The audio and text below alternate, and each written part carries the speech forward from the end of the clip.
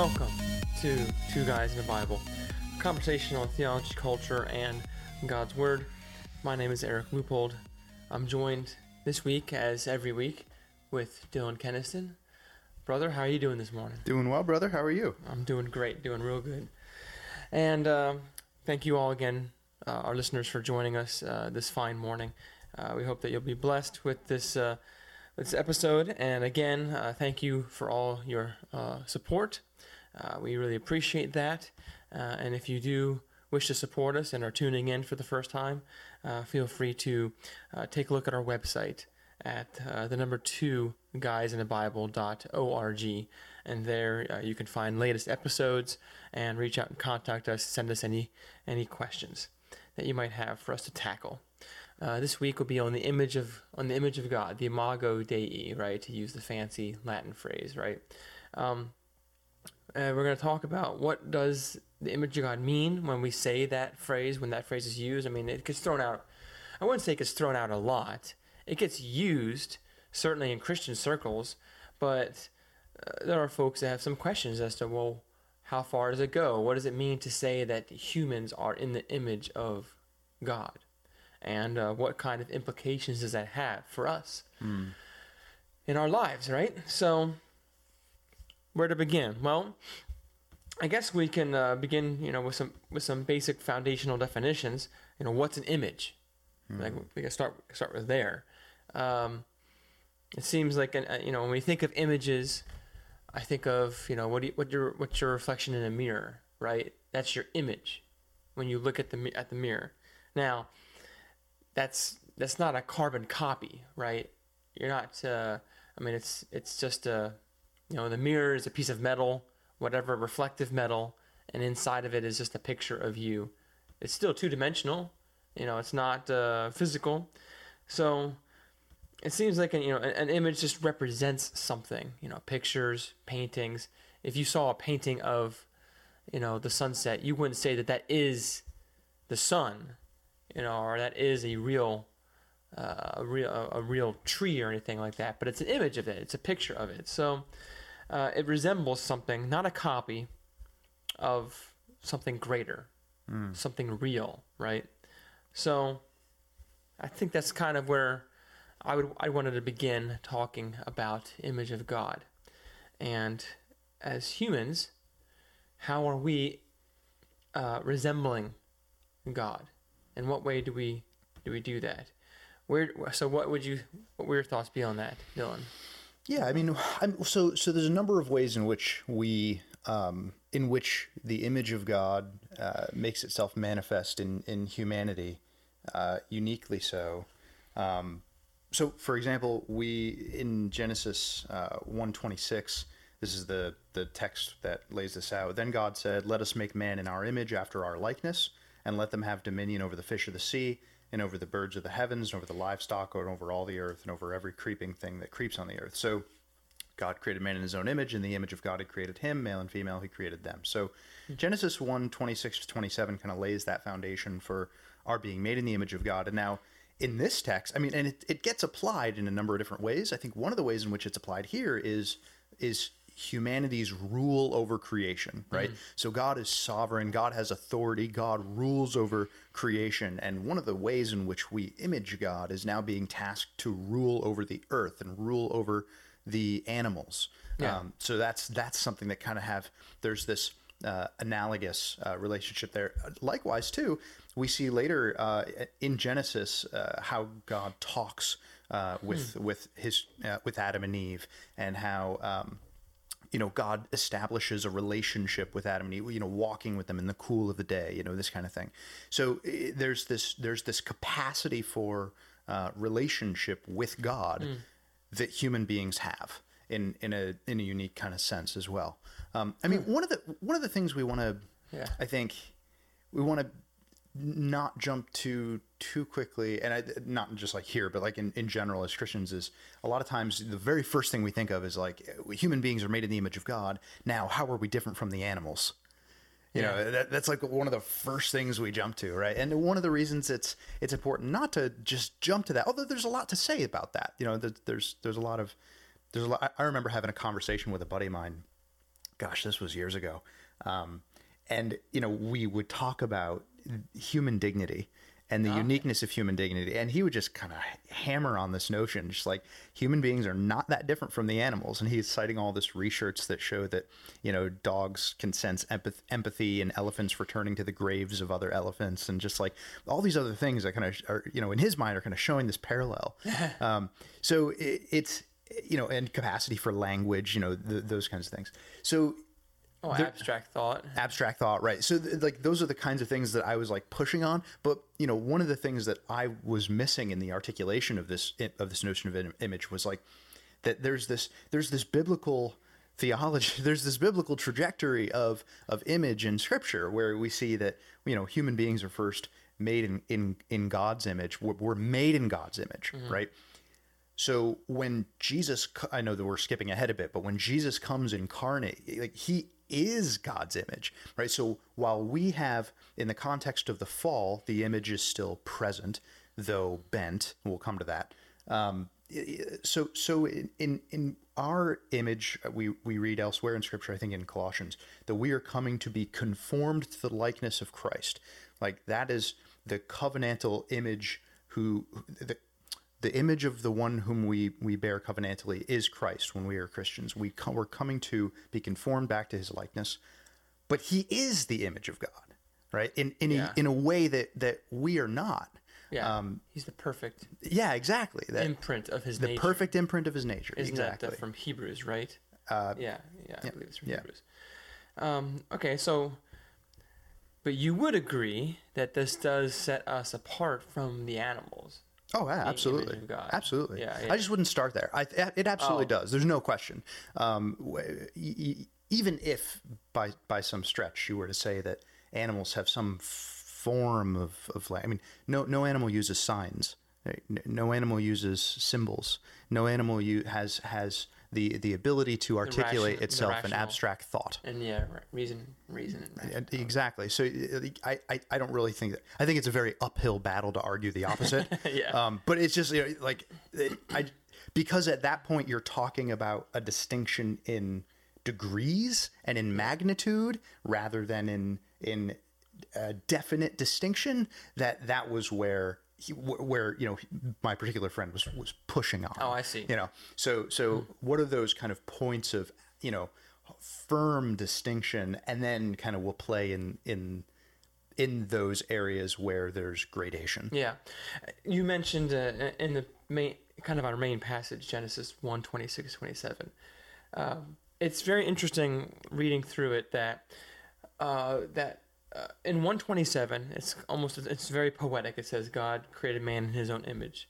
In the image of God, he created him. Male and female, he created them. Yes. Right? And then before that, verse 26, it says, let them have dominion over the fish of the sea, birds, livestock, everything, right? But then in verse 28, it says, and God blessed them and said to them, be fruitful and multiply and fill the earth and subdue it and have dominion. Yes. So this calling to have a proper authority to have dominion is both before and after that main Genesis 1:27 passage on image of God, which it seems like it's kind of sandwiched in. It's sandwiched in there. So it seems like what you said about authority and having dominion is a key aspect of what it means to be in the image of God. Mm-hmm. Image bearers of God have authority that's different than what animals have. Yeah. Humans have authority over the animals. Now, of course, we know that's been broken and messed up because of the fall, but it still exists nonetheless.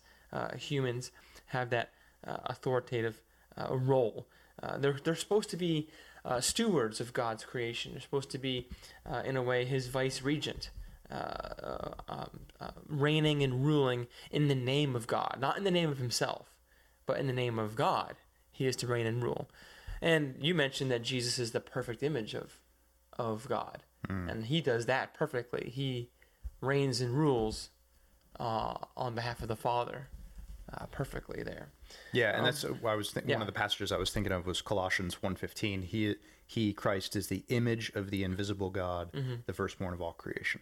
Yeah, exactly. Yeah. Okay. For by him all things were created. So whatever firstborn means of all creation in the previous, I know that's not the topic for today, by him all things were created, right? So he was not himself a created being or some kind of demigod in any kind of sense. He is that by which all things were created, and yet he is also himself the image of the invisible God. Yeah, that makes sense.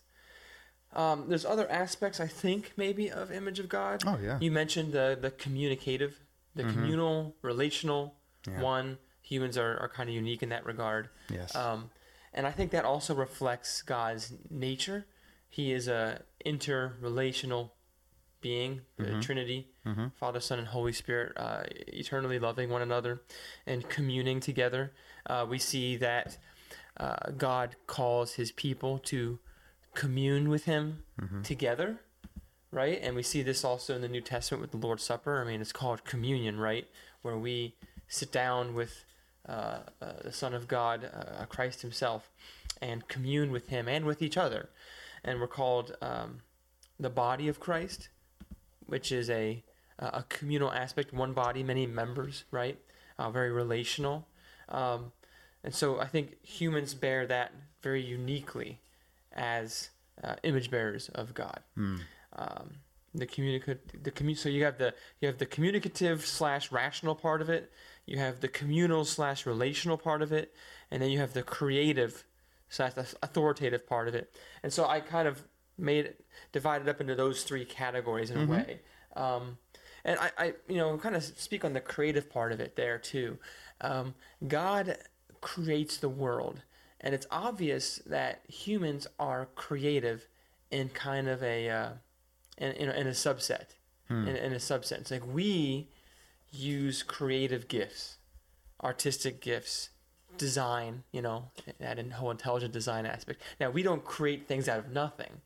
Right. We're using the raw material that God has given us, but he's given us the skills, the ability to create in a way. And in some ways, we create things after our own image too. Just think of AI and computers and some of the things that's being developed now, which are almost in a way being in the image of man, right? And so those are some of the things that I was thinking as I was trying to go through Scripture here regarding what does that image mean there. So is the image lost after the fall?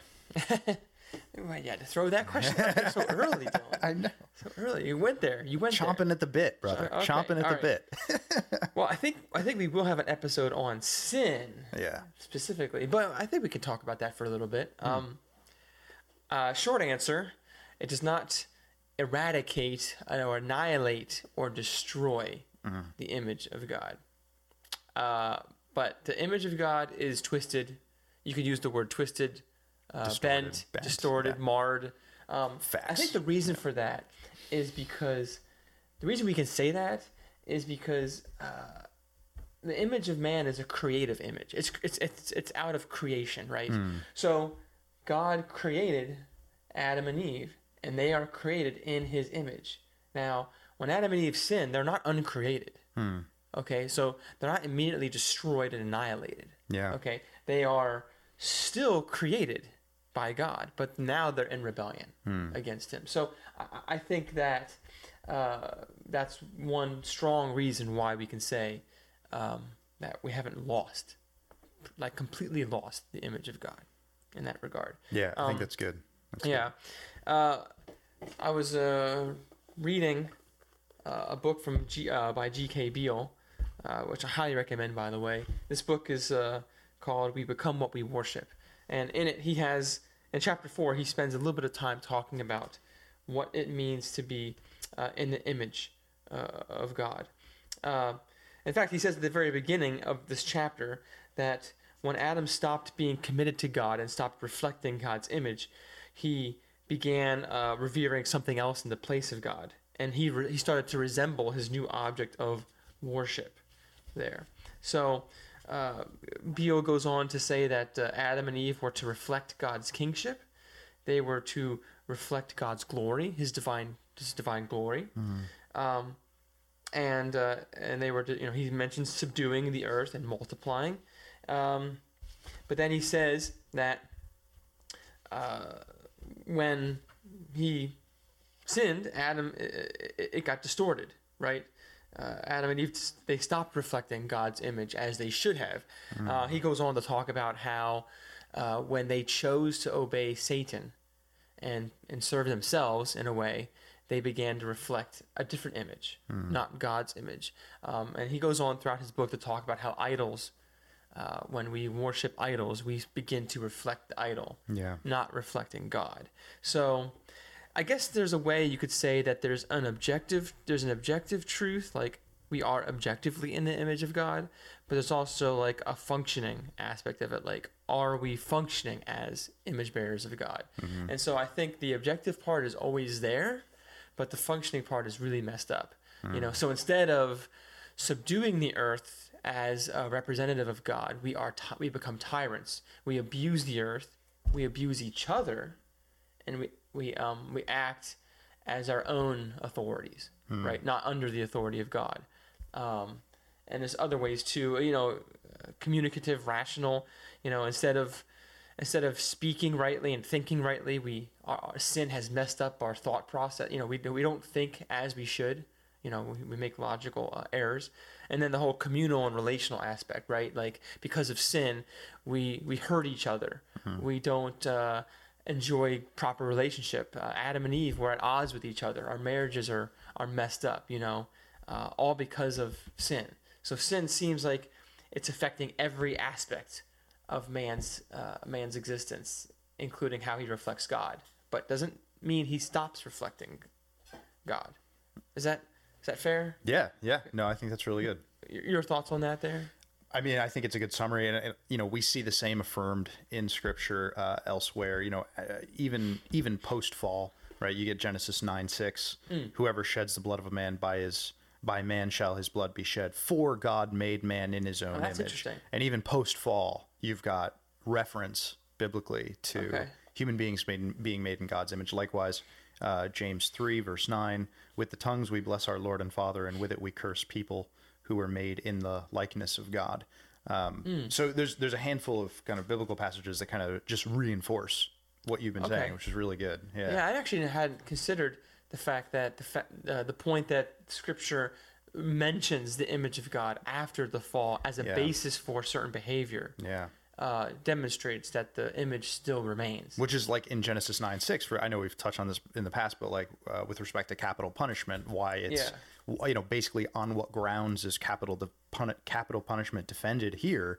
It's because human beings are made in the image of God. It's right. It's because that we have this value imbued in us by our Creator, who is infinitely valuable, that an affront to murder someone made in God's image is an affront to his maker, the maker of the one whom you murdered. It's almost it's thinking like that is the closest. Like, I'm just thinking about people who are sinners now as because of rebellion.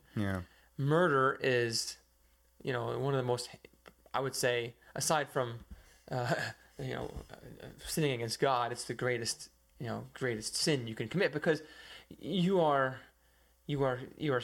destroying or attacking that which is in the image of God. Right. It's almost as close as you could get to killing God. You would try by killing man. In a way. I mean, and Satan does it. Satan can't reach God, but he goes after Adam and Eve. I know Jesus talks about in the Gospels about Satan being a murderer from the beginning. Like from the beginning. And you kind of have to ask the question, well, why is he a murderer? Like in Genesis, he doesn't actually kill anybody. But his whole purpose as the deceptive serpent is to steal, kill, and destroy, which he begins his quest in the garden against Adam and Eve there. So that leads us to consider some of the applications for this. So we've briefly touched on some of the key aspects of image of God. And you mentioned Genesis 9:6 being a key passage. Like the whole point of the punishment of murder, capital punishment, is rested on image of God language. Right? So I would say, and I think the Bible is very clear about this, is that this is the image of God concept. The truth of it is the foundation for morality and justice. I would say the human rights, if you will. Sure. Because I've had these conversations with my atheist coworkers and friends and whatnot, and I always try to bring up like, where do human rights come from? Yeah. That's exactly right. If we're just animals, if we are no different than a bug, whatever, than any kind of rodent out there, I mean, those animals and insects don't have rights. Why do we have rights? What makes us special, right? Exactly. Why should anyone care if a human is killed? So I think that without this image of God idea, you don't have a foundation for morality. Yeah. And like a lot of the things that we just take for granted, like, I think I've mentioned this before, but like this concept of, the golden rule, do unto others. But when you say others, right, we don't apply pieces of furniture in that category, right? We do unto this chair. Yeah. Well, but why not? Right. And when you start to peel back that onion, what you find near the center of that onion is this notion of a human being made in the image of God that has this intrinsic value. Now, one of the ways in which I think when we're talking about the intrinsic value of human beings, the unique value of human beings, it's a derivative value, and I think that's something that is important, crucial to preserve. Right? When we talk about the condition of humanity or the value, the dignity of humanity, the very first thing to say is not, look at how valuable we are, right? The first thing to say is, look at how valuable God is. That's right. Right? Because here's God who, to the extent that we have value and to the extent that we image God, it's an analogous image, right? God is the source. He is the one who is infinitely valuable, infinitely worthy, infinitely glorious, and he, human rights being founded on us being made in the image of God. I mean, of course, that's entirely true. God has rights, and his rights are infinite, and so to whatever extent we have rights, they are always analogous to and an extension of whatever rights God enjoys, and in a limited sense, right? Yeah. So I don't have the right to be omnipotent. I don't have the right to know what's going on at all times in all places, and there are certain things that God has a right to that we do not have rights to. But the rights that we enjoy stem from our value as creatures, and coming back to the point of Genesis 9:6, to the extent that value is not compromised or tarnished or affronted by other image bearers, right? That you don't have the right to go in and murder some other image bearer. Yes, right. That makes sense. Yeah. I think the image of God concept is so important to keep it. Here's what I wanted to say about flattening it out, right? So if you flatten it out and say that there is no difference between animals and humans, right? Or humans, any other thing, you just get yourself in a very bad situation. So again, because then you say, well, it becomes arbitrary. Why can we kill certain animals and eat them and not do the same with humans? Mm-hmm. Why can we treat animals a certain way, put them in pens, put them in cages, use their parts, things like that. It's interesting how when you abandon the idea that humans are made in the image of God, humans begin to be treated like animals, and you get that in some of the most totalitarian regimes, where the Soviet Union. They sacrificed millions of people to try to bring about the communist utopia, or Nazi Germany, where we're going to get rid of the subhumans. Yeah, right? They're no longer human. And that's very interesting because in almost any warfare, what what one side typically tries to do is always dehumanize the other side. Yeah. I mean, just look at any of the propaganda. Historically speaking, in World War I, the Germans were described as the Huns, right? You're attacking the Huns, the barbarians from the East. That's that image, right? In World War II, we did the same thing with the Japanese. We dehumanized the Japanese, and the Germans dehumanized the Jewish people and whatnot. So you would always try to dehumanize something in order to, it makes it easier to destroy it, to kill it, right? And so I think when you flatten out and get rid of the image of God concept, that's where you go. You go towards a very dark and disturbing place. Same thing with, dare I say, abortion. What is the common language of those who are pro-choice or pro-abortion, right? It is, that's not image of God. Mm-hmm. Whatever is in the womb is not a person. It's not image of God. Therefore, it can be discarded. Yeah. Like anything else. Mm-hmm. So I think that's key in that aspect, but it's also key in another aspect. And you mentioned how we treat one another. And I would say maybe with regards to authority. So I mentioned earlier about the whole tyrannical aspect of it. So if I fail to recognize that you're in the image of God, I can treat you however I want to. And there's no check on my authority, right? I can be an abusive person. But if I'm not in the image of God, I'm not held to a standard, which is God's standard, because God is the one of infinite value. Since you are in God's image, you have a duty and an obligation to reflect his image properly. Yep. So that speaks to both how you wield authority and how you are under authority, because you are image of God there. One thing I wanted to get at, and I want to get your thoughts on this, is going back to how sin has messed everything up. Paul speaks very interestingly in Romans 1 about that. Yeah. So in Romans 1, 21, he says, for although they knew God, he's talking about humans, he's talking about the wrath of God is being revealed. He says, for although they knew God, they did not honor him as God or give thanks to him, but they became futile in their thinking, and their foolish hearts were darkened. Verse 22, claiming to be wise, they became fools, and this is key, and exchanged the glory of the immortal God for images resembling mortal man and birds and animals and creeping things. So there, Paul talks about the image of images, right? And there's an exchange going on there where humans now, because of their sin and rebellion, are, instead of reflecting God and serving him, they're serving idols and reflecting these images resembling man and birds and creeping things and whatnot. And that's kind of like the beginning of the story. But then fast forward to Romans chapter 8, it's kind of awesome how, because of Christ, 8:29, we are now, he says, for those whom he foreknew, he also predestined to be conformed to the image of his son. So you have this whole, fall.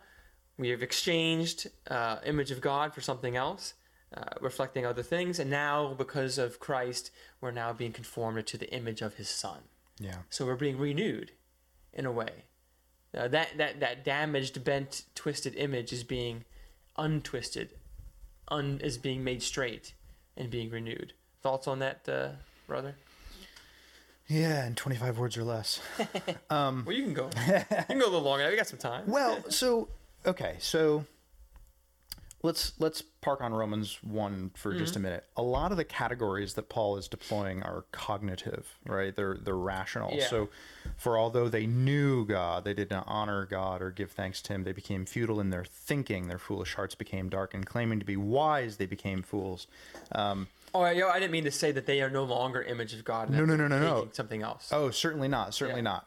But I guess what I'm touching on here is part of how the rebellion that we see in Romans 1 manifests itself is in failing to think God's thoughts after him, right? So there's a covenantal failure of Adam in the garden. So we read in 1 Corinthians 15:49, just as back to this notion of image for a minute, right? There is I mentioned earlier, there is a covenantal sense of image bearing. So there's a creational sense of image bearing in which human beings uniquely image God, having been created in his image. Yeah. There's also a representative notion, weight to the notion of image as well. So in 1 Corinthians 15:49, just as we have borne the image of the man of dust, that is Adam, we shall also bear the image of the man of heaven. So when Adam is our representative head, there is a sense in which we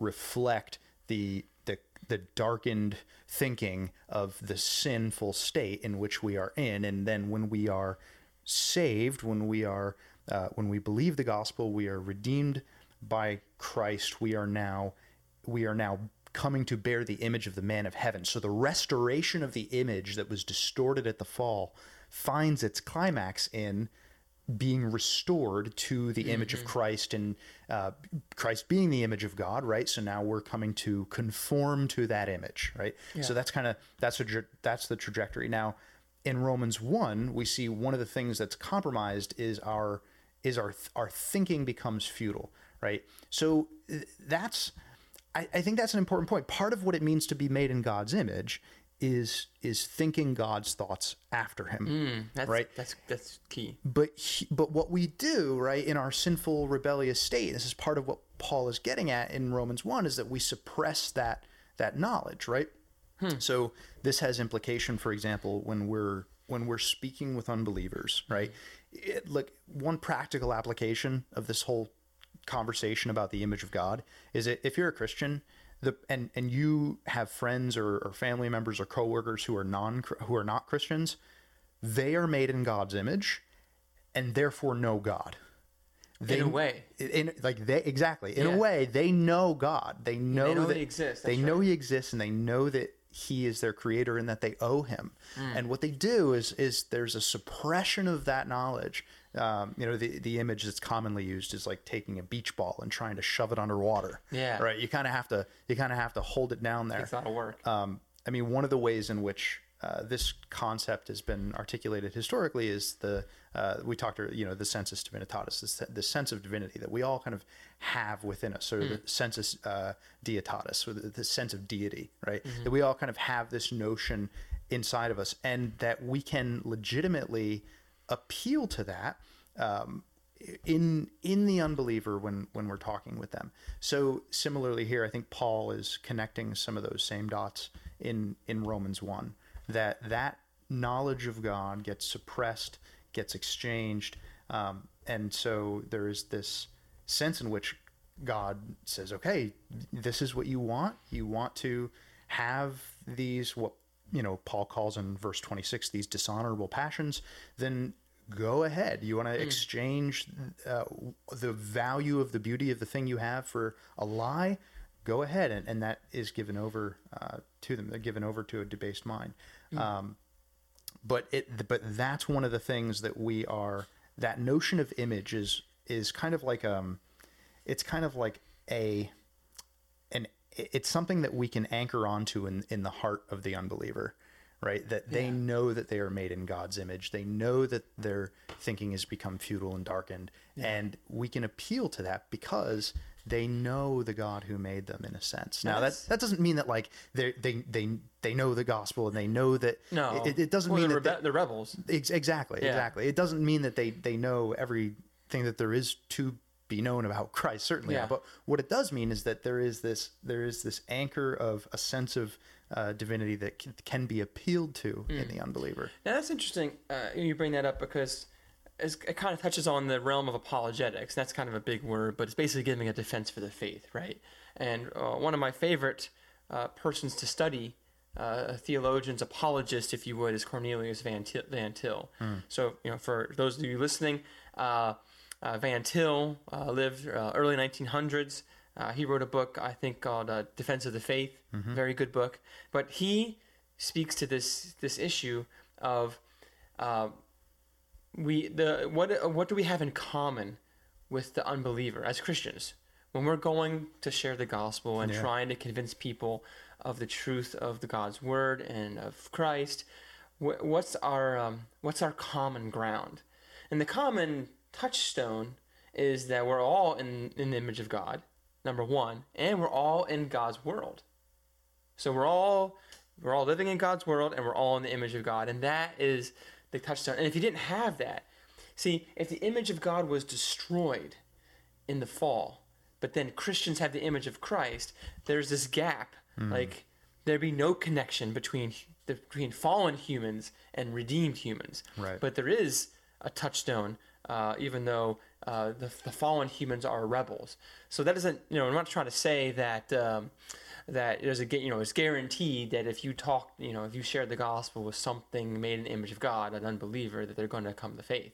I mean, it still requires a miraculous act of God to turn a rebel into a follower of the Lord. But the point is that we can go forward with developing our method of giving a defense for the hope that we have, because we're all in the image of God. We can appeal to the unbeliever for that reason, right?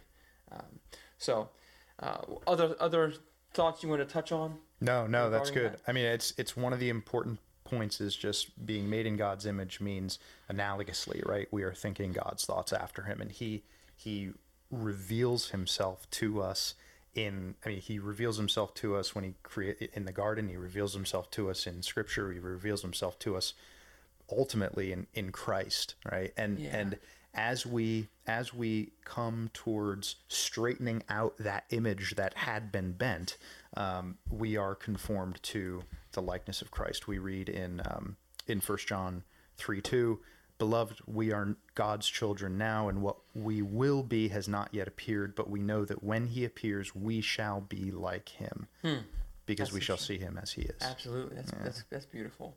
One other thing that I wanted to touch on was again looking at the result of sin and the twisting of the image. Again, going back to Romans 1. So when you read through the exchanging of the glory of the immortal God for images resembling mortal man, and you mentioned that in verses 24 and onwards of chapter 1, Paul describes how God gives people over to their lusts, to their impurity, to all manner of things. So it's basically this downward spiral. Once we have rebelled against God, and we've exchanged worship of him for worshiping of created things, now we go down this downward spiral, and God basically gives us over to the fruit of that, the end result of that. And in the last paragraph of chapter 1, so verses 20 and onwards, Paul gives a list of things. He says, and since they did not see fit to acknowledge God, God gave them up to a debased mind to do what ought not to be done. For they were filled with all manner of unrighteousness, evil, covetousness, malice. They're full of envy, murder, strife, deceit, maliciousness. They're gossips, slanderers, haters of God, insolent, haughty, boastful, inventors of evil, disobedient to parents, foolish, faithless, heartless, and ruthless. And then he goes on to say, though they know God's righteous decree that those who practice such things deserve to die, they not only do them, but they give approval to those who practice them. And so when you rebel against God and you begin to exchange and distort the image of God, the end result is things like this. It results in behavior and action that is the natural fruit of rebellion, right?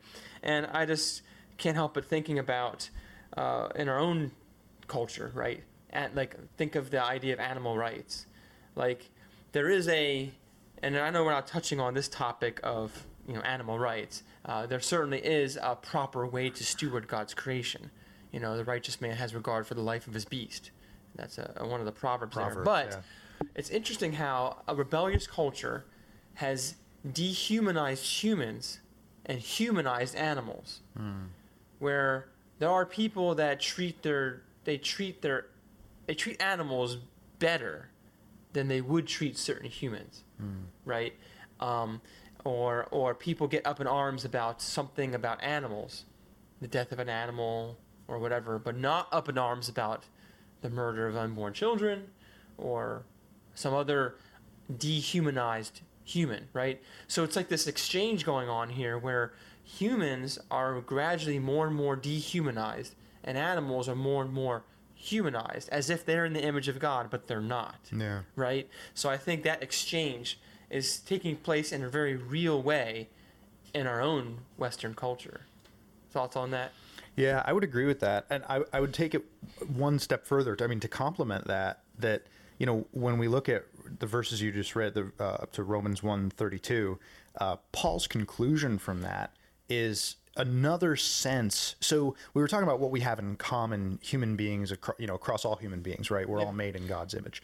Well, another thing we have in common is that we are sinners deserving of death and who have no excuse before God. Yeah, that's true. Because that's what Paul says in Romans 2:1. Therefore, so all these verses, therefore, you have no excuse, oh man, right? So and what he's saying is he's universalizing this notion that we all deserve judgment, right? So I would say that I wholeheartedly agree with the cultural implications that you're teasing out there, and they are important. One of the first things I would want to say to somebody who's an unbeliever, who's maybe in the midst of making that exchange, that heinous exchange, is to say, like what you were saying, where do rights come from? You try to have that point of contact with them in the fact that both of you are made in God's image, to help them to see the state that they're in, which is condemned, blind, dead in sin and trespasses, and in need of the gospel and of new birth and new life that can be given by God's Spirit. And that person has no excuse. Ultimately, they have no excuse because they know God, they know he's their creator, they know that they owe him as their creator, and yet they suppress that truth and make this exchange and are culpable because they're made in God's image. So here, one of the first things I would want to say is no one has any excuse for this exchange. And when we continue to pursue that, it's a mark of culture blindness as a culture. It's a mark of blindness in the human heart. And that's not to say that the ones who see are somehow better or smarter or wiser. Yeah. It's simply to say that those who see have inherited by grace, an act of grace by God, by which they were given eyes to see. So I would say, if you're out there and you're listening to this and you're not a Christian and you're hearing these things and you're like, oh yeah, well, but this makes sense and here's why. Like, just consider, right? Yeah. Just consider that it could be that, and it in fact is the case, that you were made in God's image. And you have value. And you have value. For that very reason. Exactly right. You have an intrinsic dignity, an intrinsic value that is derivative of the absolute dignity and the absolute value of your Creator. And that's where your value and your dignity come from. So otherwise you don't have grounds for them. Likewise, you also stand condemned. If you are separated from the one from whom your dignity is derived. Yeah. Then you stand condemned. Then so here's an application for Christians, right? We must not demonize those with whom we disagree or those with whom we share worldview differences. Like, if someone is Islamic extremist, somebody could be a Muslim, yeah, exactly, and an Islamic extremist is a fine example. We ought not demonize Muslims. Generally, you don't. I mean, are there cases where there are Muslim extremists who commit heinous acts of terror? Absolutely. There's also, white supremacists who commit heinous acts of terror in kind of cultural, you don't want to go finger pointing broadly to say this particular person did this and therefore you extrapolate it to an entire population and you demonize an entire population. Yeah, that's, again, the dehumanizing aspect. Exactly. Because at the end of the day, you cannot evangelize those whom you hate. That's true. Right? You have to love them. That's right. And that's I would just say that's key, right? And one of those senses in which the image of God is so important to hang on to is love your fellow human being. And that's interesting too, because no matter how much someone sins, they never stop being image of God. Right. So no matter how depraved or wicked someone is, they still need to hear the gospel. Yeah. right? You don't ever cut that off. And actually, I think we maybe mentioned it when we talked about hell, but I think this image of God concept is part of how hell is so hellish. Because think of it as the fact that in hell you have people still made in the image of God, but they hate him so much. Could you imagine anything worse? Like hell is, they are trying to destroy God. They're trying to attack him, but they can't. All they can do is attack themselves. I mean, it's basically, I mean, there's pain and suffering, but also I think a maximizing of self-loathing, a maximizing of hatred and anger in hell. And ultimately, who they can lash out against is only themselves, because they're in the image of God, even in the darkest pit of hell. Yeah. So this has been a good discussion. I really appreciate what you brought out, Dylan, regarding those to consider. If you're listening, please consider your image of God. You have value. And for those Christians who are listening, don't dismiss people. They still have value, and they still need to hear the word of God and be restored by the gospel, right? So, again, thank you for joining us this morning. This has been Two Guys in the Bible. If you have questions, comments for Dylan and myself, you can email us at the number 2guysinthebible.podcast@gmail.com. And I mentioned earlier, if you go to our website, there you could support us if you feel inclined to do so. We would certainly appreciate and benefit from your support. We are a listener-supported podcast, and you can also send questions from the website there. You can contact us directly. So again, thank you all for listening. Thank you again, Dylan, for joining me. Of course. And until next time. All right. God bless.